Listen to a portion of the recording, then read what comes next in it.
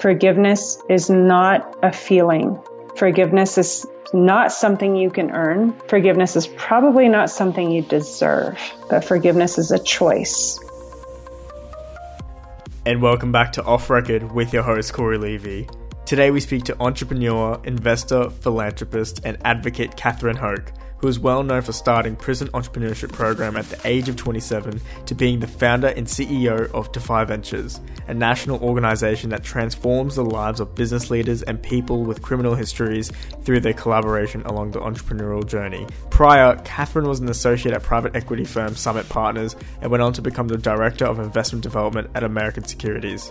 In this week's episode, she tells us how she went from the corporate world to prison, her experiences meeting people in prison she's helped turn into real-world entrepreneurs, outline misconceptions about prisoners, and her observations on the similarities between them and CEOs. Catherine also offers advice on how you can find your calling, how to overcome a crisis, and her personal lowest point. She has a book that is now out called A Second Chance for you, for me, and for the rest of us that can now be found on Amazon. There's that and many more. We hope you enjoyed this week's episode of Off Record.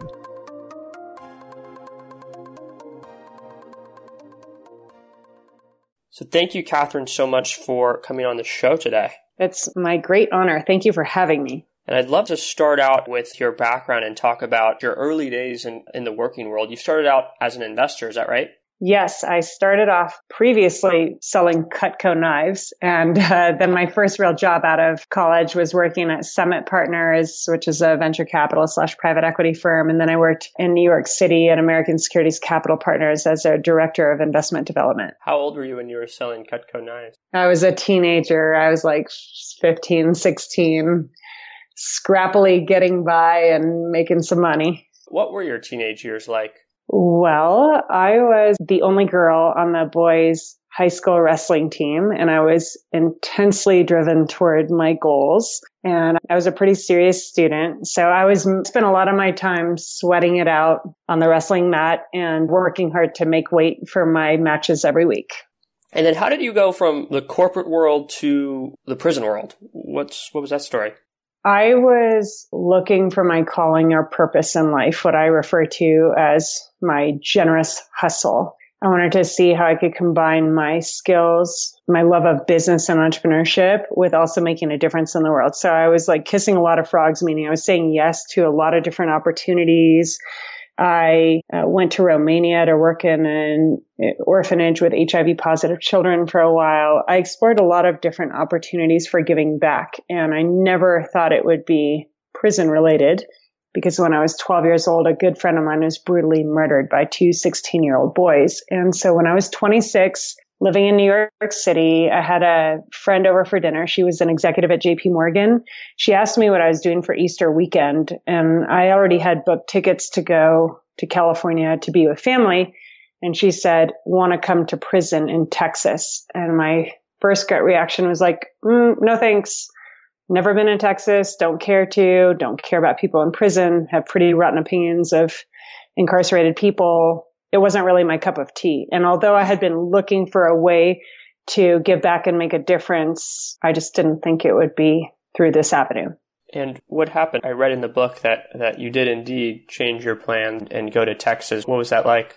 Well, she challenged me and she said, haven't you been given grace and many second chances? And I was like, of course I have. I've made many mistakes and I'm grateful for the grace that I've been given. And she was very persuasive in speaking about people who are incarcerated, not as the wild caged animals that I had perceived them to be, but rather as human beings who have made mistakes. Not everyone in prison wants to change. Not everyone in prison wants a second chance. And the people who like being criminals are not the ones that I advocate for. But she told me that many people who are there have followed legacies of incarceration. Like 70% of the children of incarcerated people follow in their parents' footsteps. So many of them haven't really known much aside from a lifestyle that would lead to prison. The way that she spoke about them, it piqued my curiosity. I wouldn't say that I was really engaged with empathy or compassion or seeing any opportunity, but it was intriguing enough to me, since I was at least saying that I was praying to find my calling And I said I was willing to do anything to figure out what my purpose on earth was. So I ended up saying yes. And it was really after I flew to Texas, I went to 4 different prisons that first weekend. And the first person that I met in prison, his name is Johnny. And when I asked him about his story, he told me about how his grandfather had murdered his father right in front of him when he was 8 years old. And then a few years later, he was given drugs to sell, and then he got jumped into a gang. And at age 18, he was incarcerated. And what is very sad to me is that Johnny's story is not an outlier. It's all too common. And many people who are incarcerated, I've come to see and realize that we're not so much in the second chance business, but it's often more of a legitimate first chance. I was just in a prison last week, and we do this exercise called Step to the Line. And you step to the line if the statement is true. So I said, step to the line if you have been arrested. And we had about 70 executives, CEOs, VCs in prison that day. And about a third of them were at the line for having been arrested at some point in their lives. And then I say, and all of our guys obviously are at the line. I call them people that we serve entrepreneurs in training, or EITs. So they're all at the line. Then I say, step to the line if you have done something for which you could have been arrested, but you did not get arrested. And every volunteer steps forward. And I would be at the line on that too. And I believe that we're all X somethings. But for the grace of God, there go I. And I keep going through all my questions. And last week I saw something that really struck me, even though it's unfortunately also not very uncommon. I said, step to the line if you are arrested for the first time before the age of 16. And about 3/4 of our EITs are at the line. Stay at the line if you're arrested the first time before the age of 14, 13, 12, and I keep counting backwards. And even for being arrested by the age of 10, half of our EITs are still at the line. And that's a pretty high number. But America is a country, I've learned, that loves to warehouse human potential. And if other people's kids might get a timeout for it, or maybe a spanking at best, like in some communities, those kids get arrested and cuffed. And stay at the line if you are arrested before the age of 8. There are 4 young men who remain at the line. 7, there's 1 guy who remains at the line. And in my mind, these guys are now 18 to 20 years old. These 4 guys who were arrested at the ages of 7 and 8. And I'm just picturing how tiny a 7-year-old is. A 7-year-old maybe comes up to my waist or a little past my waist. And I'm thinking of a young little scared boy who stole food from his neighbor's house because he was starving, or who beat up a boy who was 3 years older than him at the park when he was getting picked on. And I'm thinking of this boy with handcuffs around his wrists that are probably too big for his little wrists, and him getting fingerprinted, and that being the beginning of his life. That's why I do this work. The people I serve, they make big mistakes, but many of them were born into this future, and this future can change. These legacies of incarceration and violence, they can change. And not only can people not go back to prison, they're able to become amazing entrepreneurs, because the people that I have the privilege of working with, many of them are natural born entrepreneurs who are incredibly scrappy and have better sales skills than I developed from my Cutco sales days. Well, first, I want to say congratulations and thank you for all of the work you're doing, since I know it's really making a difference.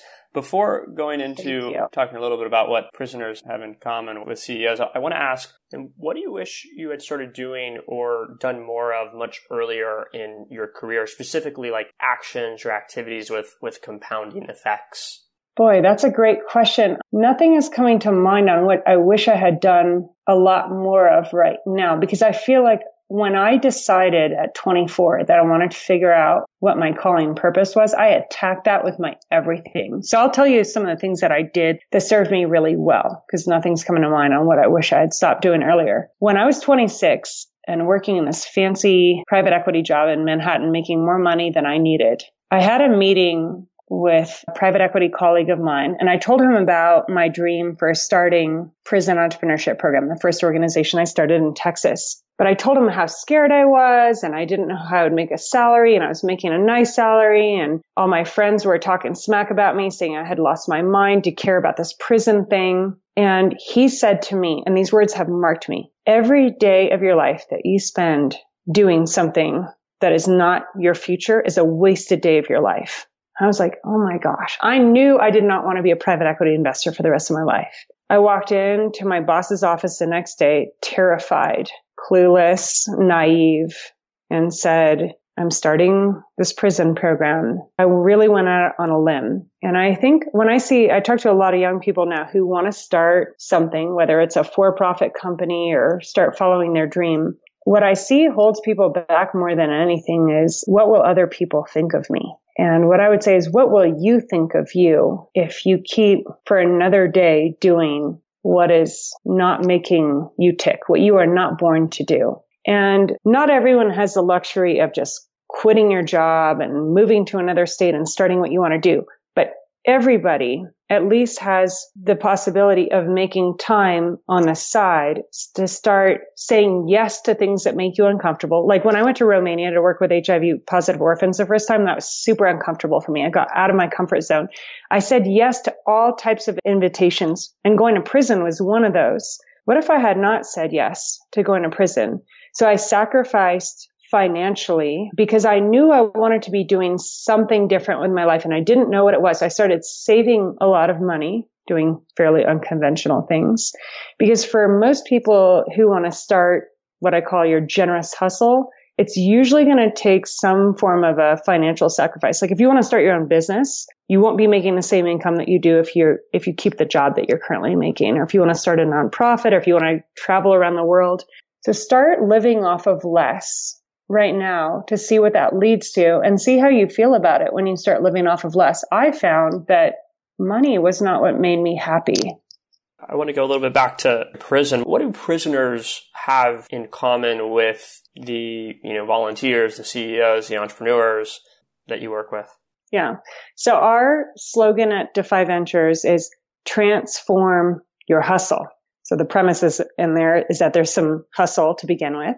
And many successful CEOs or leaders or entrepreneurs consider themselves to be natural born hustlers. And that's the same for many, not all, but many people who find themselves incarcerated. Many of them were selling gum out of their gym locker, and then it turned into drugs, and then they found themselves part of a gang and committing crimes. And so we transformed that hustle. And I learned for the first time when I was 26 on that first prison visit that many drug rings and gangs have a whole lot in common with successful companies. They have bylaws and boards of directors and accountants, and they have sales strategies, and they corner their markets. They didn't exactly nail their risk management strategies because all the people in prison got busted. But what would happen if they went legit with their skill sets? That's the idea behind Defy. And when you're running a drug ring or a gang, you face some pretty tough competitors.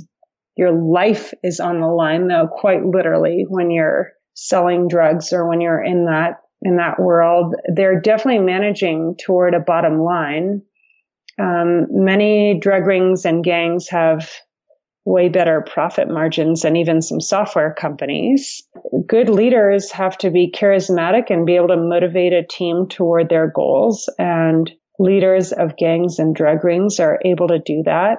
I would say that one thing that is a big difference between some for-profit companies and gangs or drug rings is that there are many companies that I admire so much in the world that are, in fact, generously hustling, where they have a double bottom line. So they have a financial bottom line, but they're also using their product and their profits to make a positive difference in the lives of their employees and in society. And I'm so inspired by the number of companies that have joined the ranks of Defy. So many companies like Google and Facebook and many others take company field trips to prison, where they'll actually bring their employees to prison to gain empathy and awareness of what they can do to make the world a better place. And someone who is leading a drug dealing empire typically is using his or her skill set in a way that is not building up society that is not generously hustling.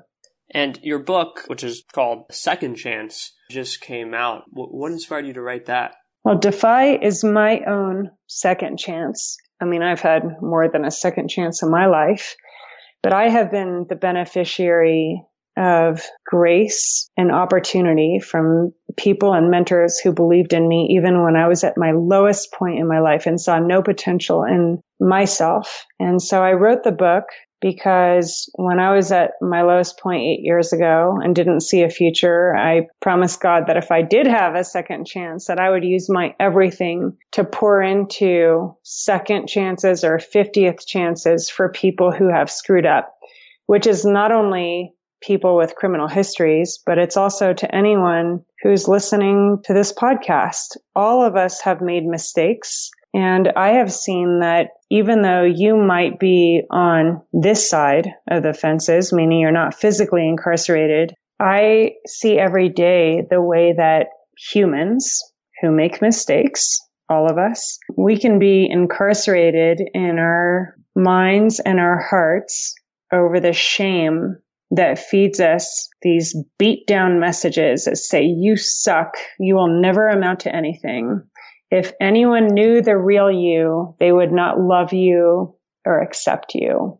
You are not enough. And so I wrote this book to create awareness for Defy Ventures about second chances. And one of the messages is, look, if people who have made these really big mistakes where they have now spent 20 years of their lives incarcerated, if they can overcome their shame, if they can find it in themselves to forgive themselves, if they can find other people to forgive them, and then they get out of prison and they start a successful company, and our program is called CEO of Your New Life. They become the CEOs of their new lives. They become the parents they've always wanted to be.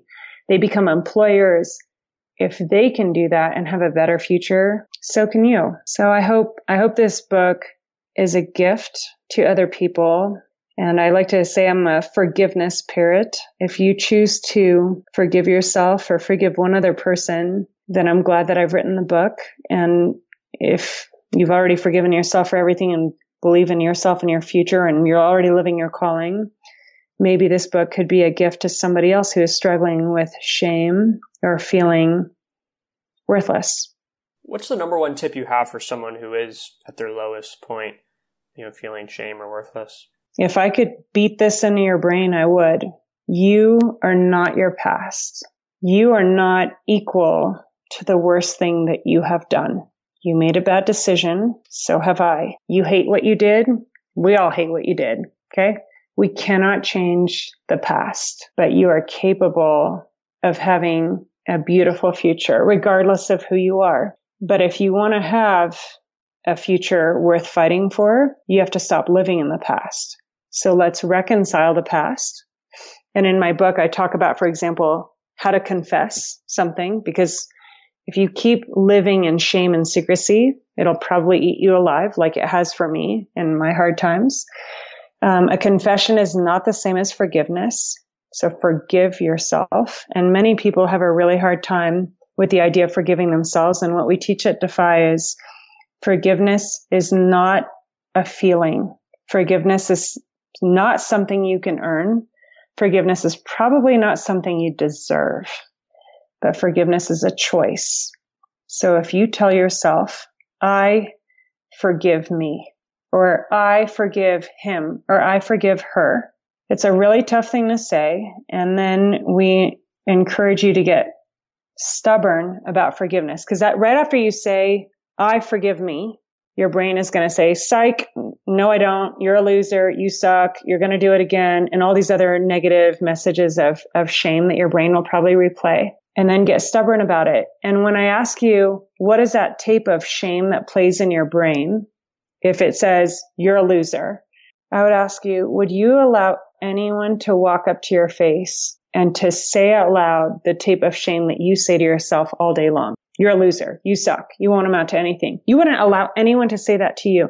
Why do you allow your own brain to say that to you? What if you could take control of the words in your own brain and reverse it? And every time that your brain says something negative, reminding yourself stubbornly, I forgive me, or I forgive him. And when it's about forgiving God or forgiving someone that you're really mad at, you might say, well, that person hasn't asked for my forgiveness, or that person hasn't deserved the forgiveness. And then what I would say is, when you think back to whatever act that was committed that seems so unforgivable to you, what are the feelings that brew in your heart? And typically when I ask my EITs about this, they say things like resentment, hate, vengeance, bitterness, depression, all these ugly things. So I'm like, well, you want to keep your big ball of hate? You want to walk around with that big ball of hate burning in your heart? Think about the last time that your hate decided for you in your life. Do you want to be that person? Because if you don't, you can choose forgiveness. Is forgiveness for me or for the other person? And we talk about how forgiveness is for me. Sure, it can be good for the other person too, but forgiveness frees me. And when I choose not to forgive me or the other person, I live in the past. So you want to keep being shackled to a past that you hate? Don't forgive. You want to have a better future? Reconcile your past, understand it so you can do your best not to repeat it. Choose forgiveness every single day, pound it into your brain, surround yourself in a community like Defies that says we take ownership of our mistakes. We are not our past mistake. That's not who we are, and we can have a better future. So choose forgiveness every day and then apply your full self to discovering what that future can look like. That's a really great answer. Thank you for sharing that. And you spoke about, your lowest point. What was your lowest point? After jumping ship from my job and starting Prison Entrepreneurship Program, which is still going in Texas today, I had been leading that organization, PEP, for 5 years with tremendous success. And I had been married for 9 years. I got married when I was 22 years old. And one thing I said I would never be was a divorced woman. So I was living in Texas. I was immersed in a very Christian community where people say things all the time like God hates divorce and divorce is sin. I was so driven to getting PEP to be a great success that I missed many opportunities to be a wife. And when I was 31, I was handed divorce papers, and that came unexpectedly to me. And in the wake of my divorce, I went through a lot of hardship. I was hospitalized. I had pneumonia, back-to-back pneumonias. And when I had to move out of my house, I had been taking care of other people for a long time. And now I was at a low point, covered in shame as a divorced woman. And I didn't exactly want to send a press release about my news. I was so down on myself. And like when I was in the hospital and didn't know who to call to come and pick me up, that was a pretty low point of my life. The people that I confided in about my personal failure were other people who I knew had gone through failure themselves. They were released graduates from PEP in Texas. So they were men who had been graduates of my program and were out of prison. And I told them about my divorce, and then they had my back. They helped me move out of my house and pick me up from the hospital. And in a moment of weakness, I crossed boundaries, and I had relationships with people who had gotten out of the Texas prison system. And what I did was not illegal, but I knew better. I knew it was a bad leadership decision. I knew that if the Texas prison system found out that they would not like it, it went against my personal and spiritual values. I mean, I knew better. And at my low point, I still made a short-sighted decision that I've regretted to this day. Well, when I was asked and confronted about my choices, I was honest about it. And I feared that my honesty might cost me my everything, and it did, or I should say almost my everything. But when I got honest about my scandal, it felt like it was costing me everything. The Texas prison system forced my resignation, and they forced it in the media. The news of my sex scandal 8 years ago went out across national news. And before that happened, I sent a full disclosure letter. We had 7,500 supporters at the time, people I respected more than anything in the world. And I had already been too ashamed to say, look, I'm divorced.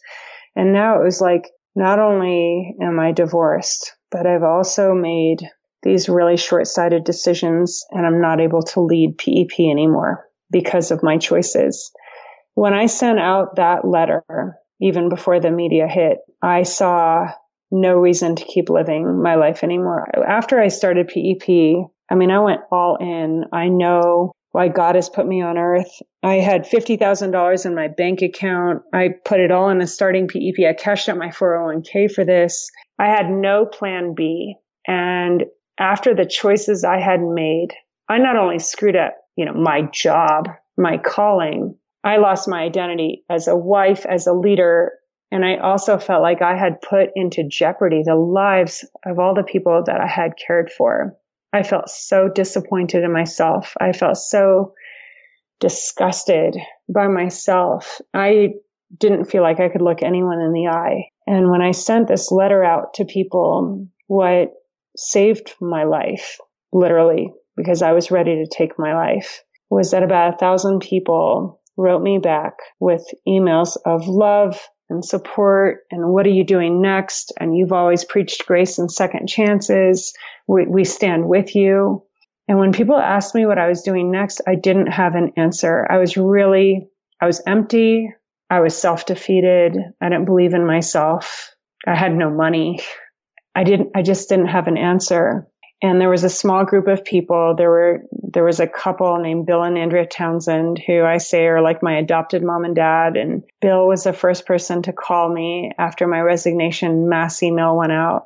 And he said, "Sweetie, we love you. We believe in you. We want to love you back to life. Come and stay with us for a while." And I took them up on that. And I entered a 1-year period of intense healing. I went to therapy 4 days a week. I went to these leadership scrub camps where CEOs and pastors alike have gone.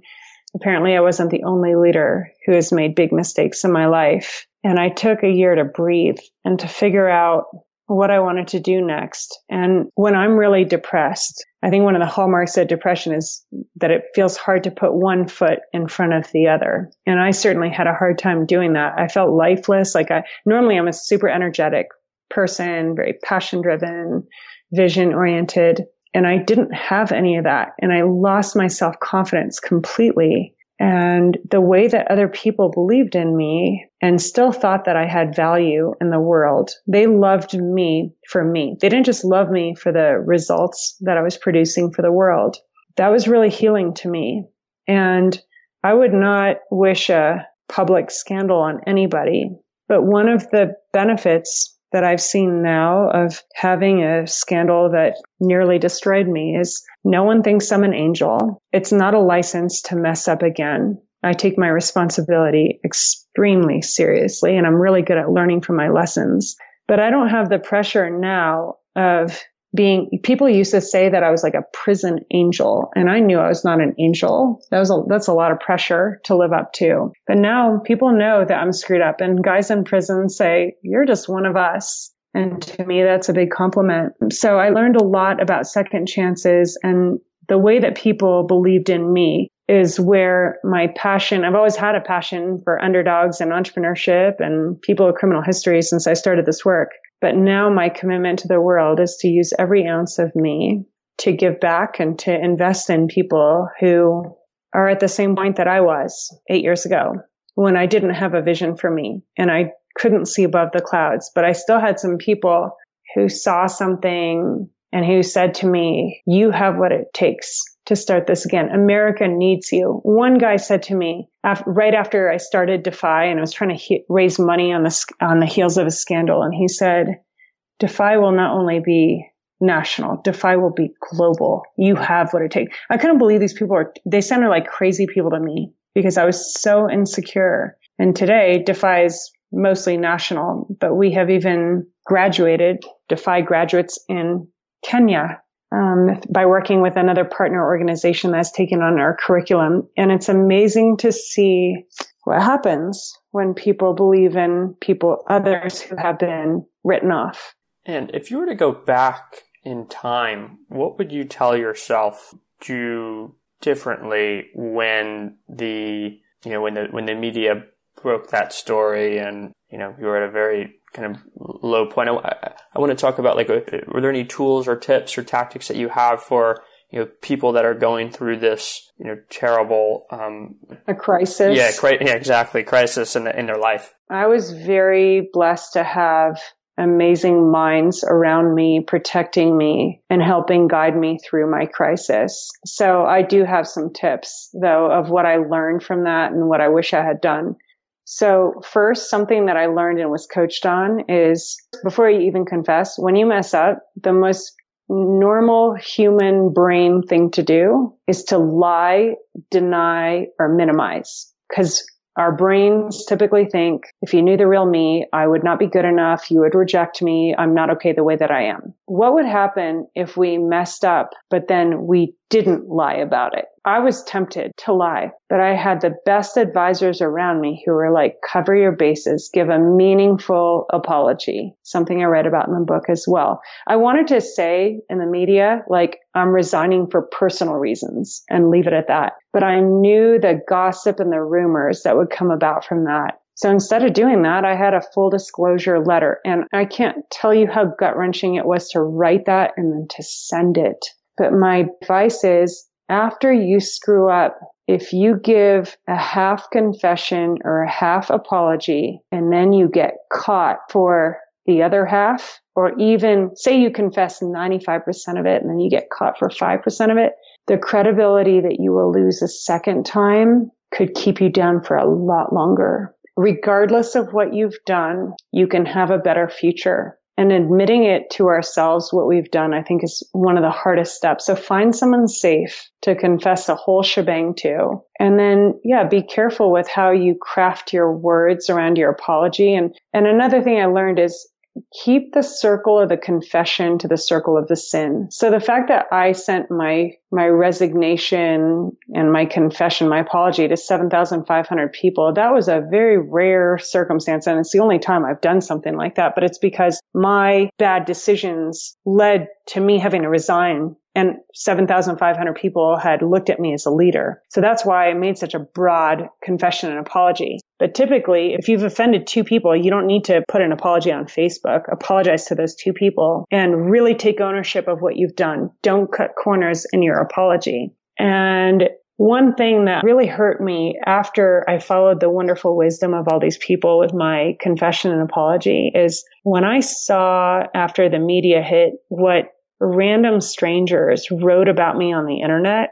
People made up all types of other stuff. I thought I had already been extremely disclosing of my mistakes, but it's amazing how some people like to kick you while you're down. And these internet cowards have no problem embellishing and writing up all kinds of other stuff. And when I read what people who didn't know me, the words that they called me on the internet, and the way that they added untrue details to my story, I nearly took my life because I couldn't believe the way that other people hated me. I thought I was disgusting enough, but then they made me more disgusting.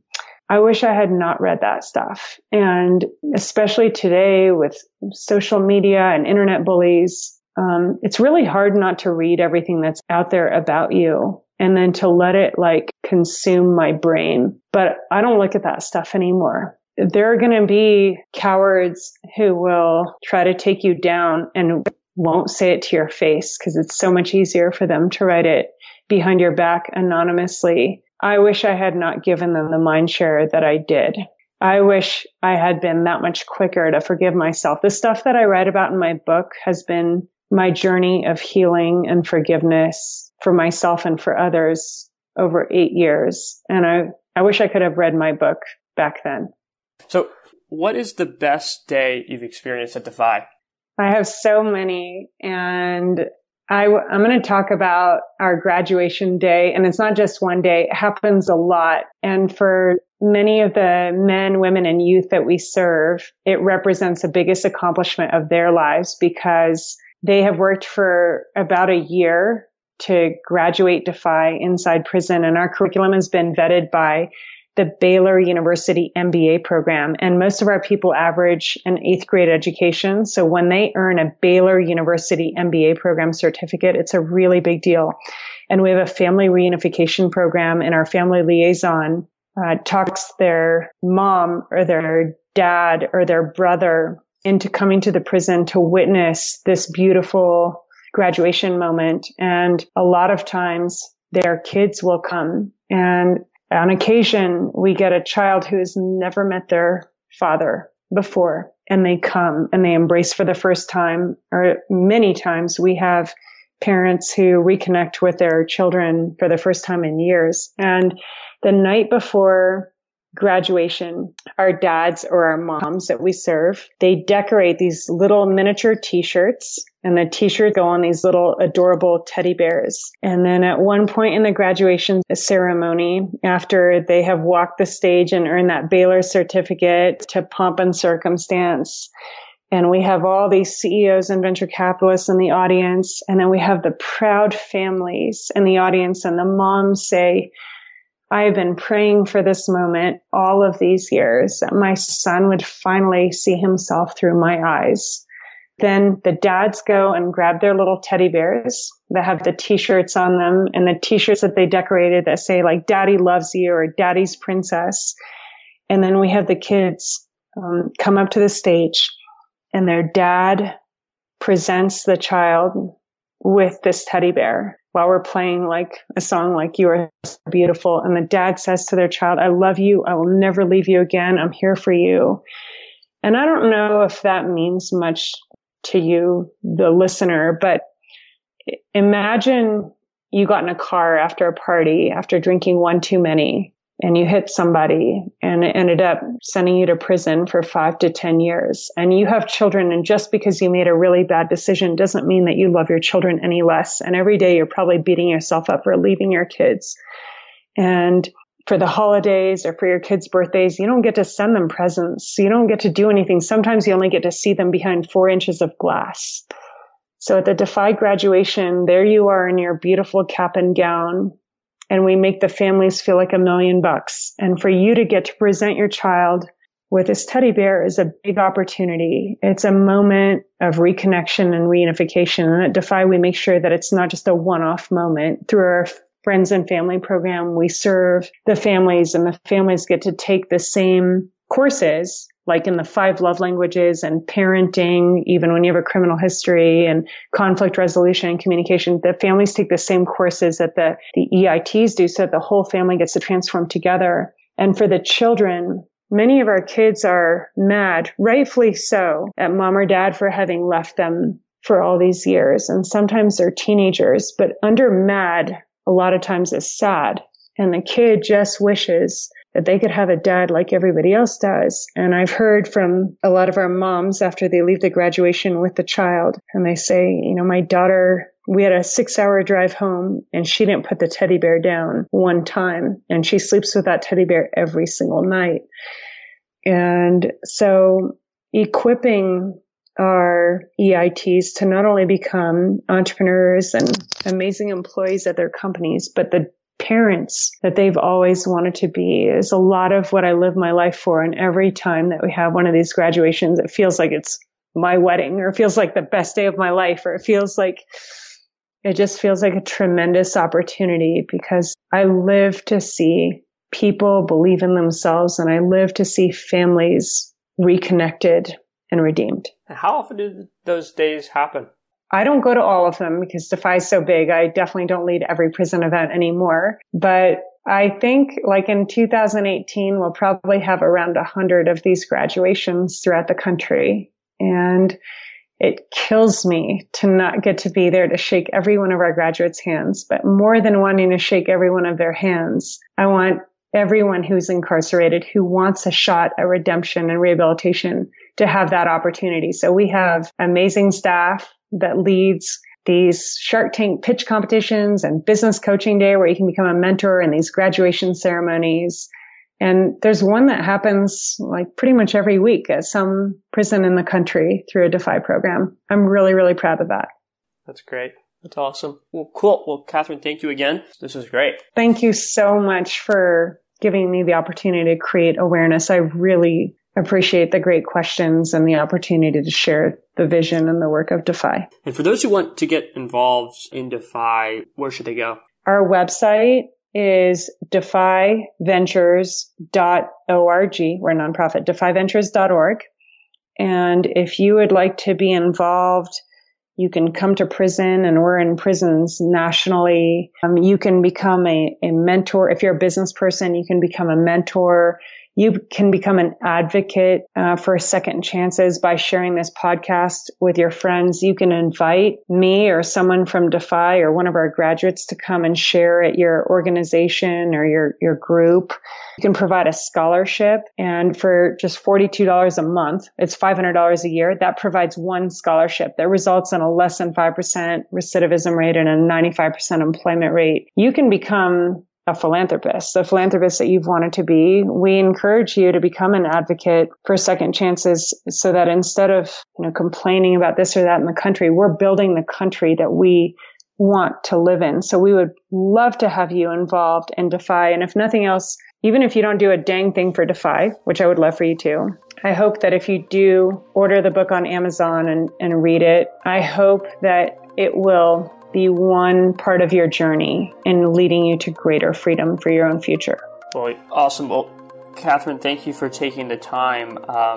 For those listening, go to Amazon.com, type in A Second Chance for you, for me, and for the rest of us to buy our book. Well, thank you again. Thank you. Thank you once again for listening. We hope you enjoyed this week's episode with Catherine Hoke. Thank you once again, Catherine, for coming on the show. It was very interesting hearing about her transition from a cushiony private equity salary to starting a venture helping those incarcerated, but also her personal story of the struggle and risks she had to go through to get to where she and the organization is today. You can find all of the links in the description. You can also follow your host, Corey Levy, on Twitter at Corey. Thank you once again for listening. We have episodes coming out every Tuesdays. Other than that, stay tuned and we'll see you again on Off Record.